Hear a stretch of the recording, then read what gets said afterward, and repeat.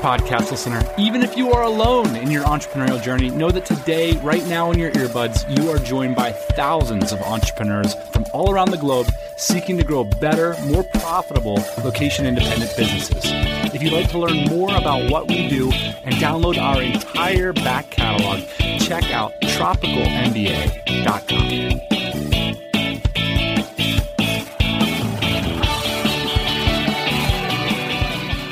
Happy Thursday morning. Well, there's been recently a lot of buzz in the Dynamite Circle. People, including this guy, are getting excited about doing some traveling, especially international travel, in the very near future.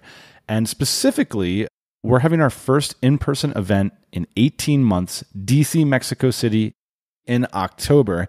And on this theme, someone posted a highly relevant and related topic. So here it is. Quote, "Is digital nomadism possible to combine with having a family?" Wow. That's a question and a half, and we're going to talk about it today. So when a member commented back, quote, "I'd be happy to discuss this with anyone interested. My wife and I are American passport holders, but we've been living outside the U.S. for 16 years. We have 3 kids, and we've gone to school in Hungary, Costa Rica, Thailand, and now Mexico."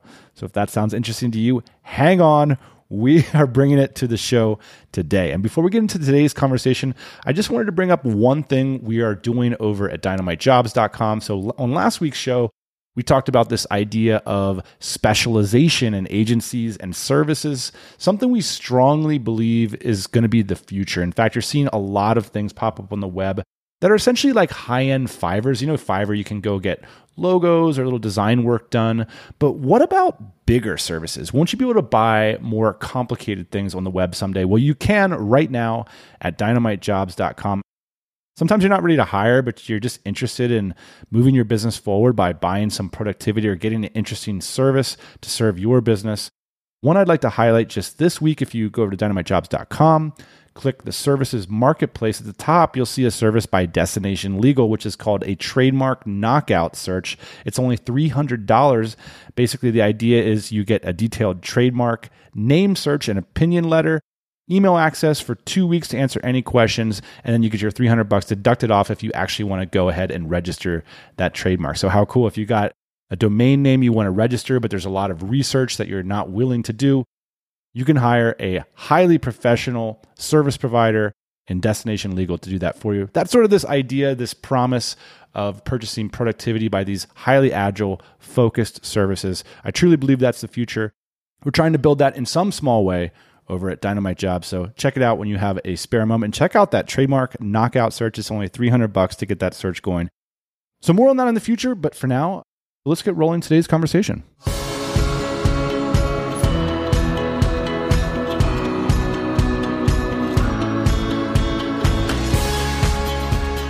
My name's Stephen Laddick. Most people call me Laddick.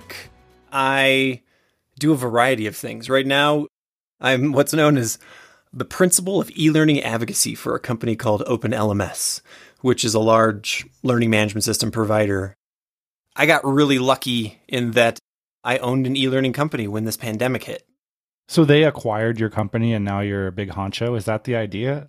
I'm not a big honcho, no. I mean, literally, it's August 18th. They acquired us on August 5th. So we're literally 2 weeks into this right now. It's one of the stories you hear in the DC all the time. That when I went to DC BKK in 2019, I want to say, there was a session on holding virtual summits. And it was well produced. It was well done. It was the moment where I said, you know what, this is what we need to do in order to get this brand out there and in order to sort of make a splash. We started producing the virtual summit in late 2019. And, you know, can see where the story's going. I happened to have a very large e-learning summit just as the pandemic hit. I wish I could say I was a genius and saw this coming, but I just got really lucky with the serendipity of being able to hold an e-learning summit, you know, about how do you do this? Like, how do you bring your school online, or how do you bring your team into remote learning and those kinds of things, just as everybody was freaking out and figuring out, how do we do this? The first iteration of the summit happened in April 2020.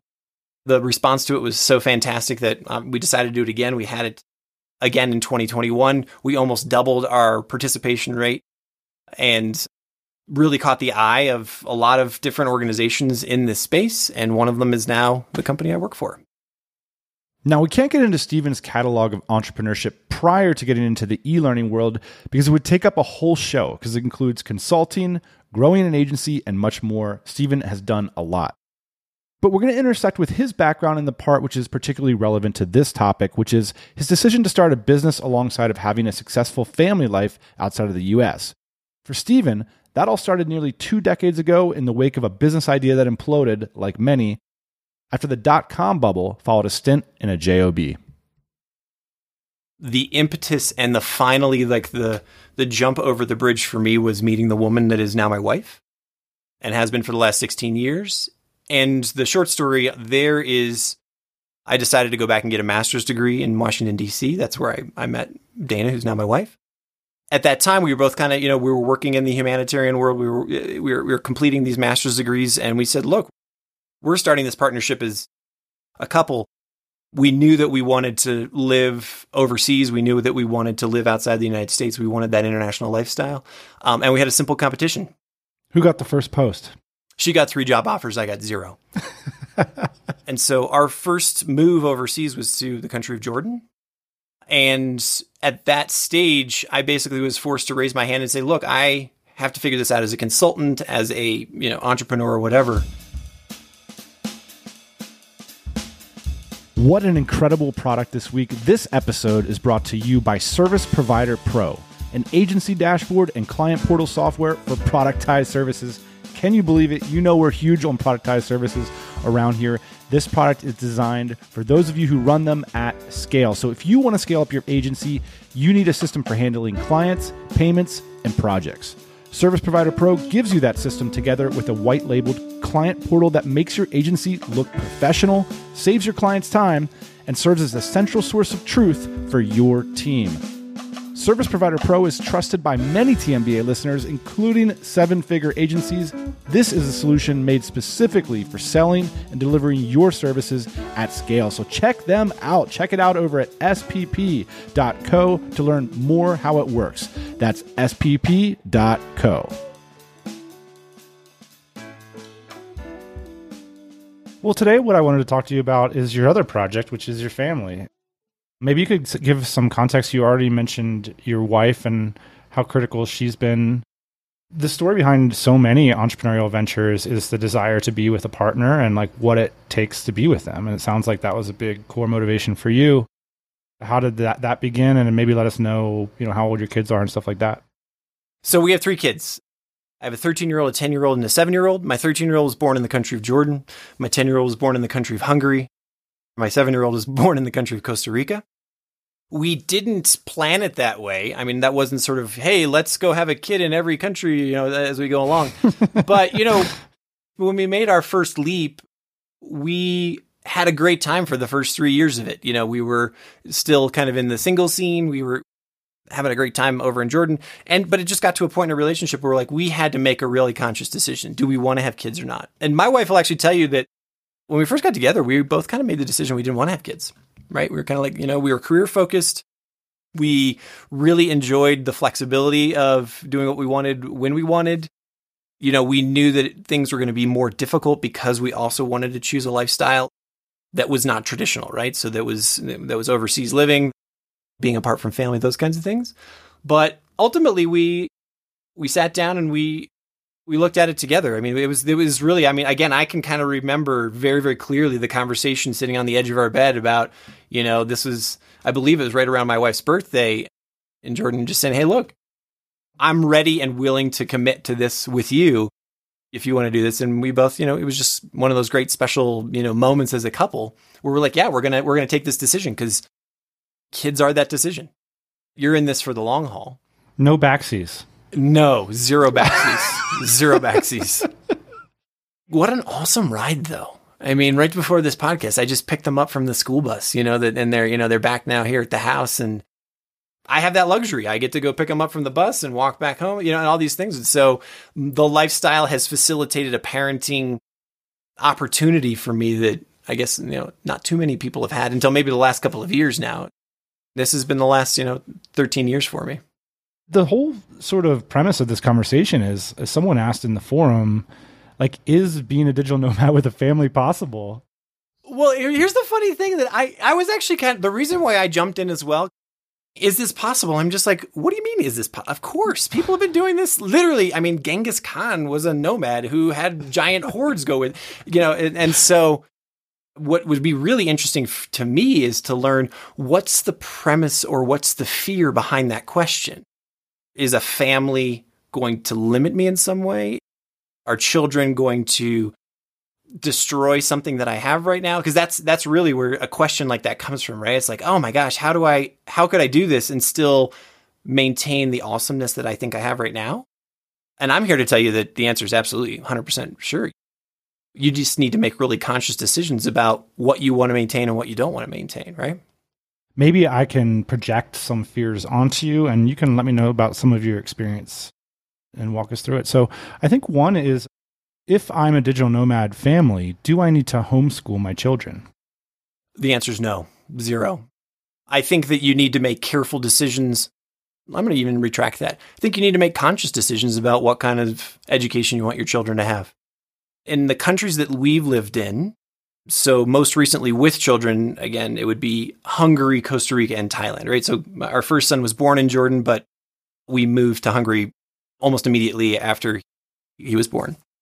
So depending on the places that you want to live, there's going to be a plethora of schooling options, right? So in every case that I just mentioned, Hungary, Costa Rica, Thailand, there is either a public system or a non-private option, I guess, a non-extraordinarily expensive option for you to go down. And then there's also going to be, the gold standard, I'm going to pay $20,000 a kid per year international school option as well. What's the difference between the two in your mind? In my mind, the way that I would play it is I think that there's real value in making a choice when you have younger children to keep them in the public system. My eldest son went to something called a Bolcsida in Hungary, which is essentially a Hungarian daycare, right? That's for kindergarten. And if you live there legally, you've got a work permit or whatever, you're there in the country legally, you're entitled for free to have your kid go to this. And so what do you get there? You get socialization, you get second languages, you get, introduction to other families, you get, social network, you get all kinds of awesomeness from it. And then when we moved to Costa Rica, we did the same thing. We chose a very affordably priced early years school that went up to kind of second grade. So again, so that the kids could be acculturated, so that they would get Spanish under their belts. So we could be close. It was very accessible to us. As they've grown older, we have seen the value of choosing maybe a less affordable option or more an investment essentially in their education, simply because of access to resources, international teachers, the ability to bring not only the teaching capability, but then the infrastructure that you want for your kid to be surrounded by. And then, as a digital nomad, or just if you think about the parenting and the adult part of it, you want to put yourself in a position for success in terms of having a community that you resonate with. For our experience being in the international school system, as we get into these sort of middle school and up years, these are people that we mingle with, right? They've had many of the similar experiences that we've had. I love to say, like, a lot of people associate these international schools with embassies and UN and these kinds of things, but that's what I think of. I think of, diplomats' kids, kind of. Sure, exactly. But I'm here to tell you as well. There's, for instance, in Bangkok, so many of them are business people, right? And more than a handful that I knew were not classic digital nomads because they had fairly sizable businesses, right? Not sort of, right. One of the things, but they're fairly sized. Like I'm thinking right now of a good friend of mine who lived in the same apartment building as he had a supplement company, but it's a giant supplement company. And his kids went to the same school as mine did. So it really ends up being a choice about that. I maintain the truth that no matter where you live in the world, you can live as affordably or as expensively, is that a word? Or as cost inefficiently as possible, right? So it's really about the choices that you want to make. It's really about what lifestyle you want to have. It's about the connections that you want to have and where do you want to invest because you think that that'll bring benefit to you.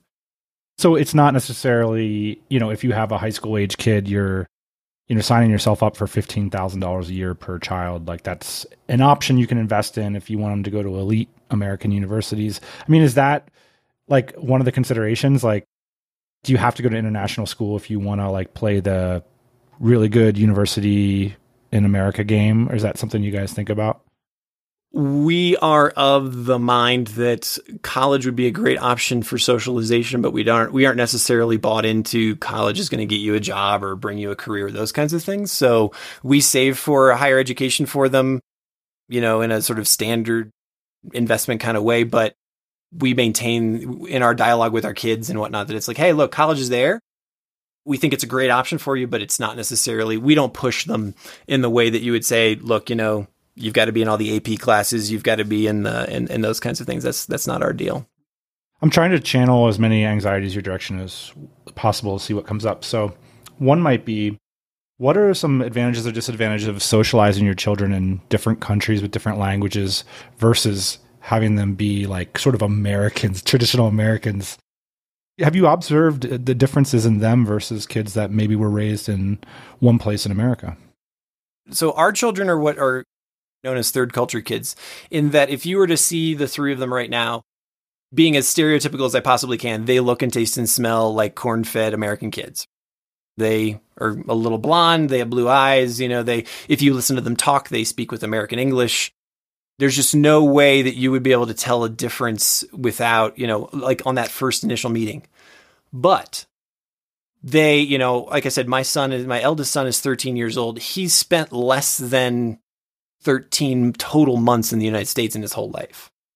He's not a traditional American. So what a third culture kid ultimately means is that they have their core identity of who they are. They get from their parents. They get from myself and my wife. And that's their sort of base culture. But really, at the end of the day, they occupy this space that's outside of what would be a traditional cultural trapping. Usually that's based around a passport, right? A European passport or a German passport or an Indian passport or whatever. Because they occupy this unique space, this kind of goes to that question, what's it like socialization and culturalization of kids in this environment? It is awesome. The opportunities that you get as a parent that you would never get to shape your child, right? To really have a really long, hard thought about what your value system is and what is it that you want to communicate to this next generation that you're bringing up. The opportunity to be a mentor and to be a guide to them about the conversations that they have. And then really it's, every time we go back to the States, because we go to the States at least once a year, but now it's probably going to be more. There's always interesting questions. Like we have to answer questions about the Supreme Court. We have to answer questions about what different states are. We have to answer questions about, why do people kneel and this and that, this, because they don't really have any idea what a typical American kid would understand immediately because they are raised in the culture and it's that iceberg. I don't know if you're familiar with the cultural context of icebergs, but no. A culture is something that lives mostly in your subconscious. And so when we think about culture, usually what you see is it's just like the Titanic. It's that tip of the iceberg. It's the words we say. It's the expectations that we have on a day-to-day basis about meetings, these kinds of things. But what we really experience as a culture is all of that ice that's underneath the water. And those are the things that you operate subconsciously. For example, the fact that here in Mexico, it's completely acceptable to show up to a party, an hour and a half after the invitation said, right? Just simply because everybody knows that's what you do. It's just one really simple example. And so for our kids, that underlying piece of the cultural iceberg, when you see them, if you were to see them right now, Dan, you'd say, oh, look, there's a kid playing catch with his dad. But, there's all of that part is missing, and it's been built around this lifestyle that we have.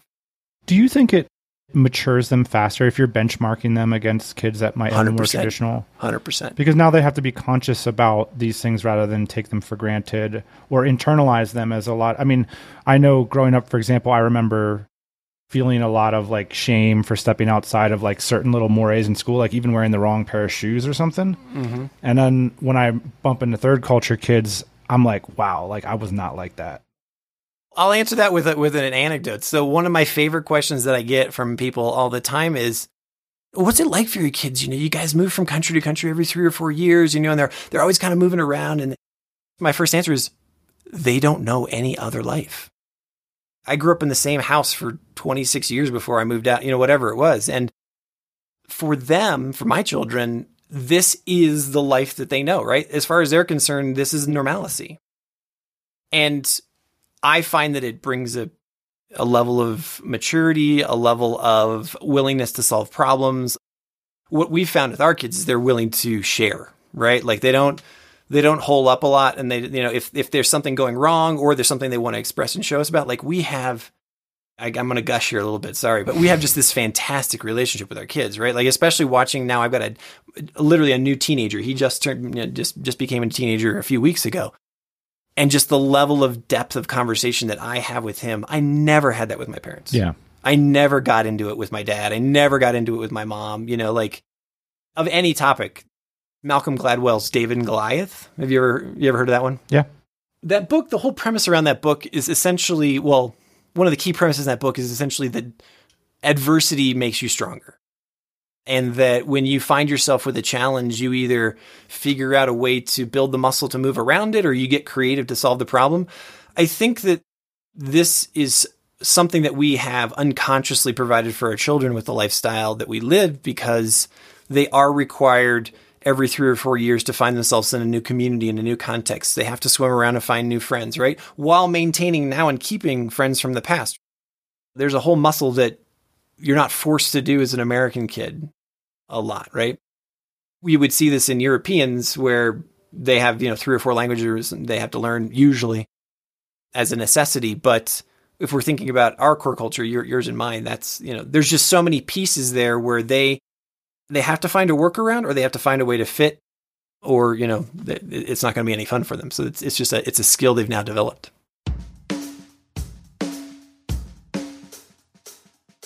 Let me take a moment to talk about our recruiting services at Dynamite Jobs. If you're thinking about hiring, our team can help you be more strategic. If you're in the middle of a time-consuming candidate campaign, we can take it off your plate. And if your HR team is having difficulty delivering the right team members, we can be their support.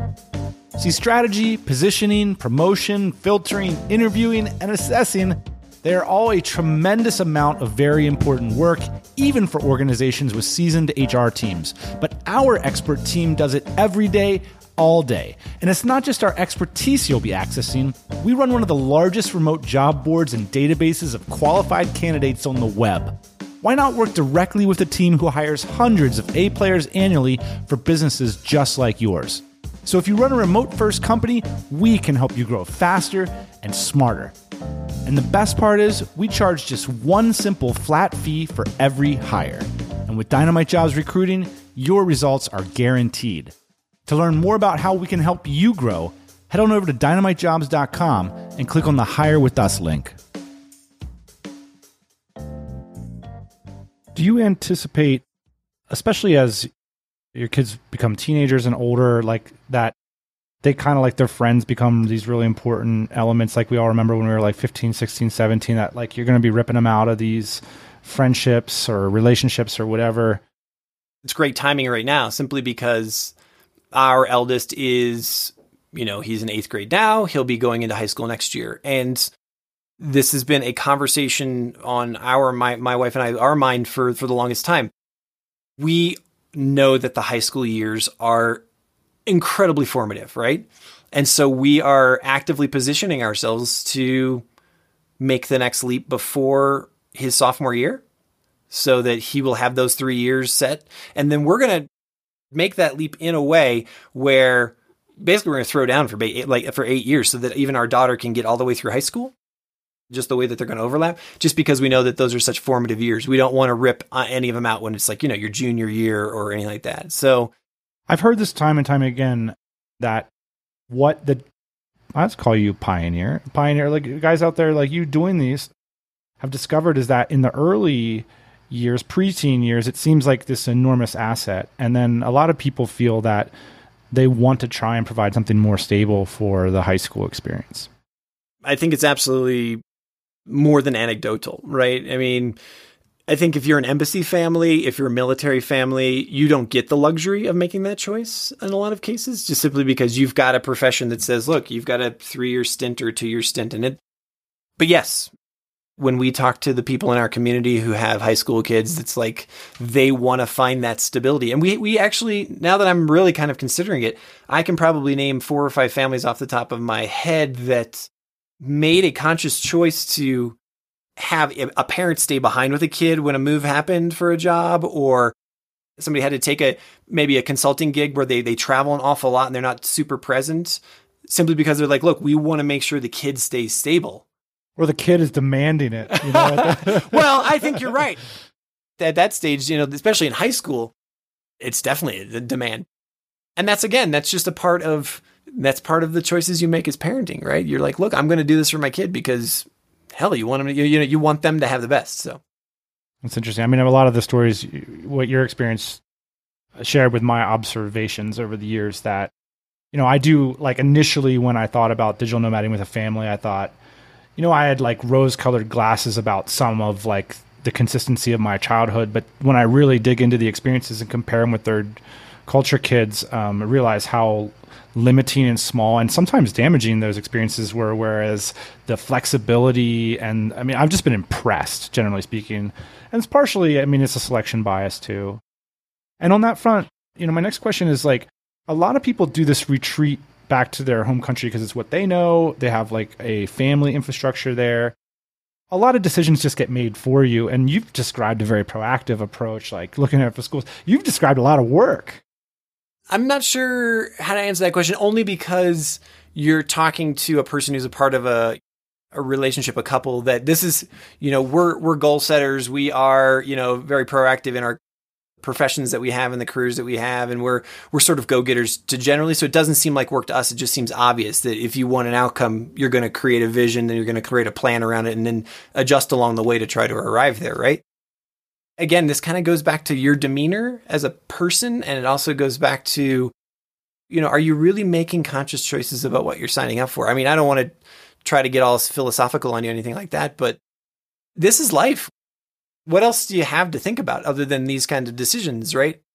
But one thing that, and I don't know, that maybe this bleeds into a different direction than you were expecting to go here, but another piece that Dana and I have often heard from other couples or other families that they said, how is it you guys still go out to eat dinner? We take, an adult vacation every couple of months or, at least twice a year. We make sure that we get out as a couple. We make sure that we still have a really robust social life as well as adults. And so again, these are just choices you have to make, and you're going to make sacrifices in other places. We both threw away our television pre-2000, right? And that was one of our commonalities when we came together. What's your priority schedule at the end of the day?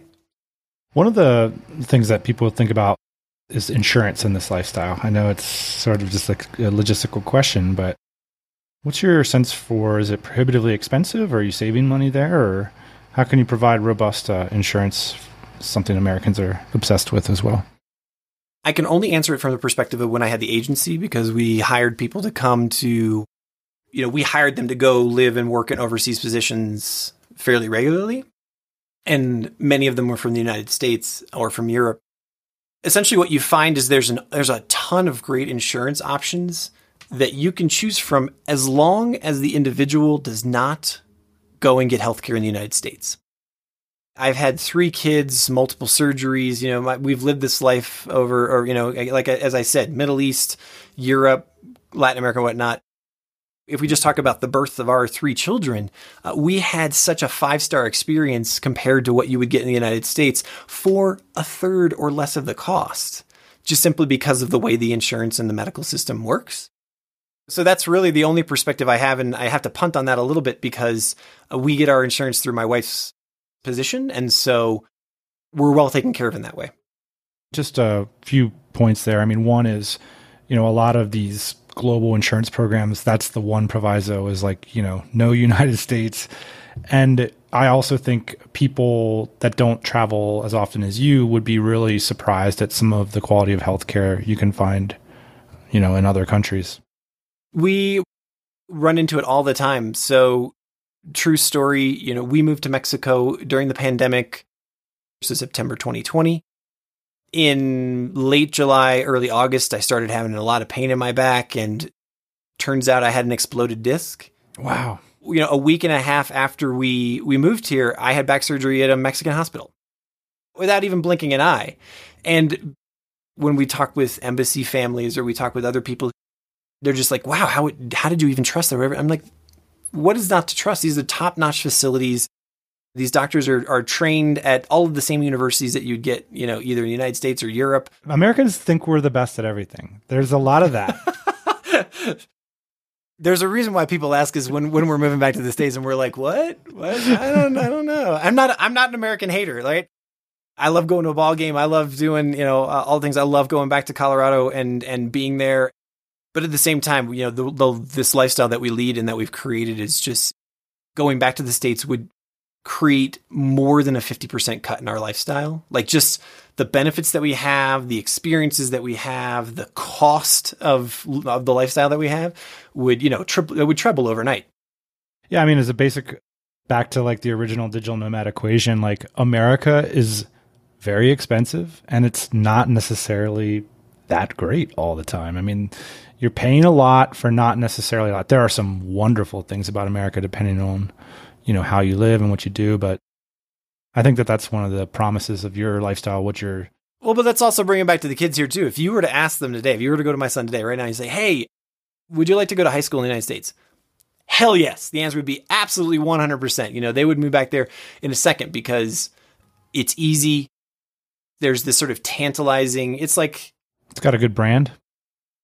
I'll try to say something about it a little bit. Like having traveled the whole world, there's nothing quite like the American university system. And that does funnel down into the high school system as well. Like that feeling of being on campus and of that identity. It's not like that in Europe. 100%. We've talked essentially about all pros thus far in this conversation, but there are those cons, right? There are those cons of we don't have that community that we lived in for 25, 30 years where I know every neighbor and, we have the backyard barbecue and those kinds of things, but we have those things that show up in other ways, right? Yeah. Well, there's a couple of things I just want to ask you at the end here.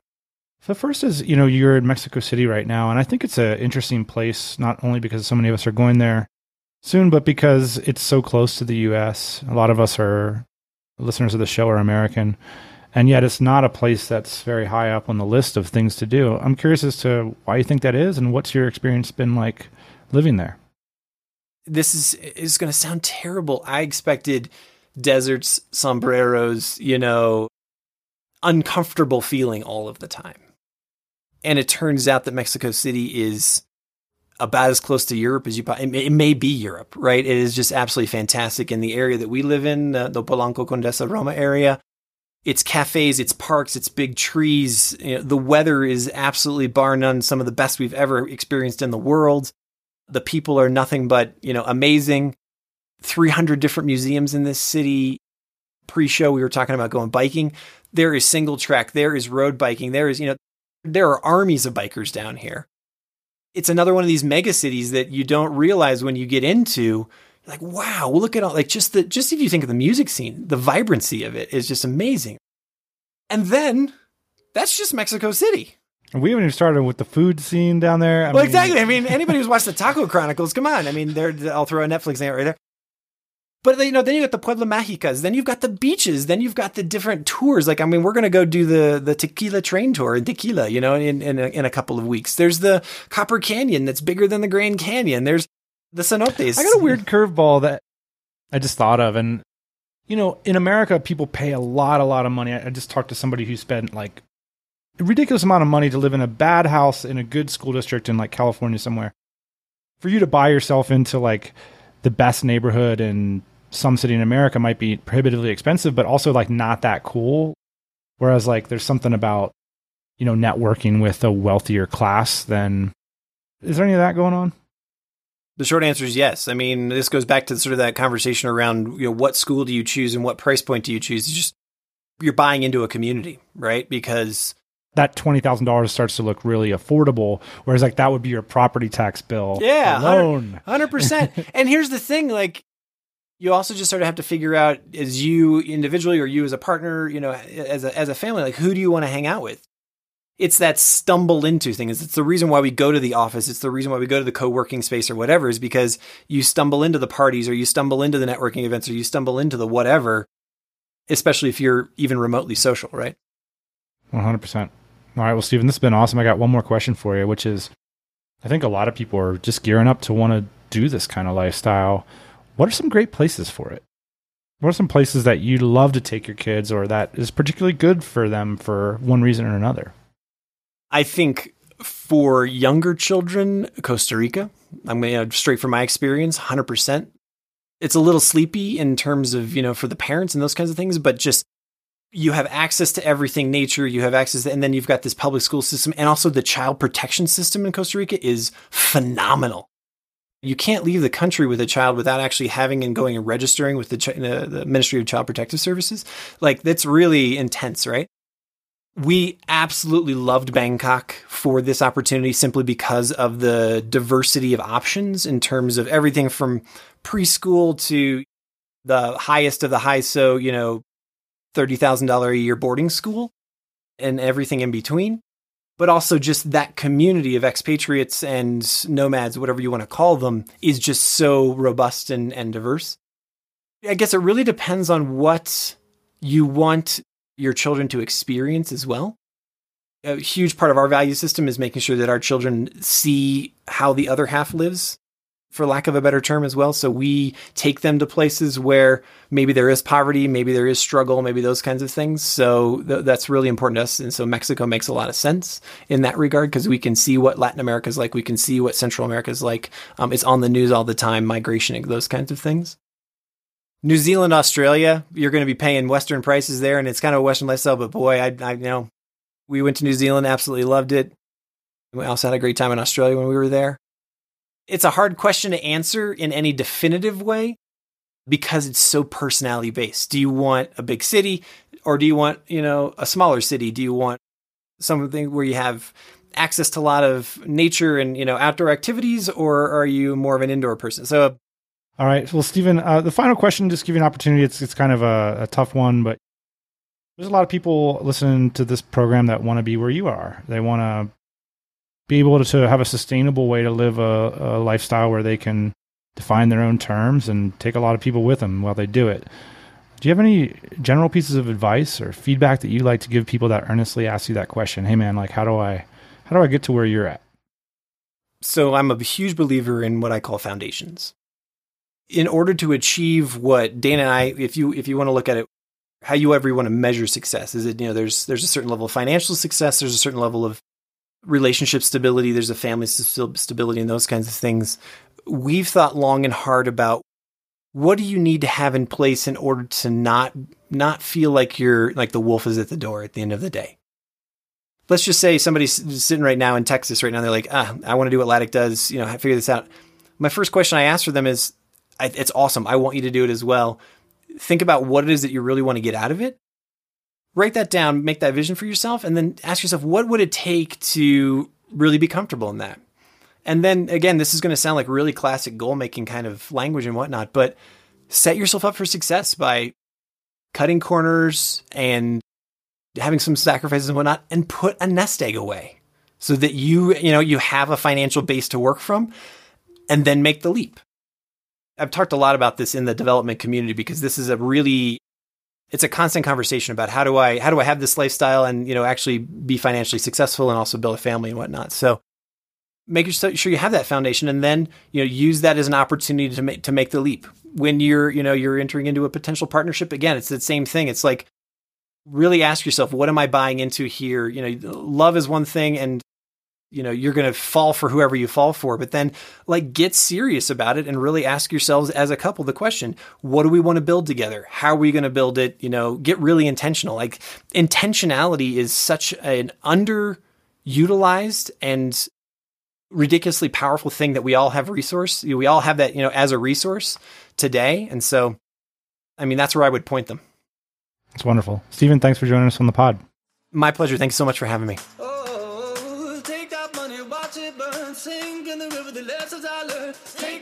What an incredible representation of the variety and the ability to live these incredibly abundant lives You see it all through listeners of this show, members of the DC, and especially looking forward to meeting Stephen Laddick in Mexico City, along with so many of you. Absolutely can't wait for that. If you're a nomad parent or plan to be, we'd love to hear from you. Travel is at the top of everyone's mind. We're very hopeful there'll be more of it very, very soon. And for a lot of us, that means bringing the family in tow. So we hope to record some more episodes on this topic with your help. That's it for this week. See you next Thursday morning, same time, same place. Hey, thanks for listening to the Tropical MBA podcast. You can go to tropicalmba.com, get access to hundreds of back episodes and all kinds of other goodies. Load up your iPod. That is the cheapest way to fly business class on your next international flight. We will see you next Thursday morning, 8 a.m. Eastern Standard Time.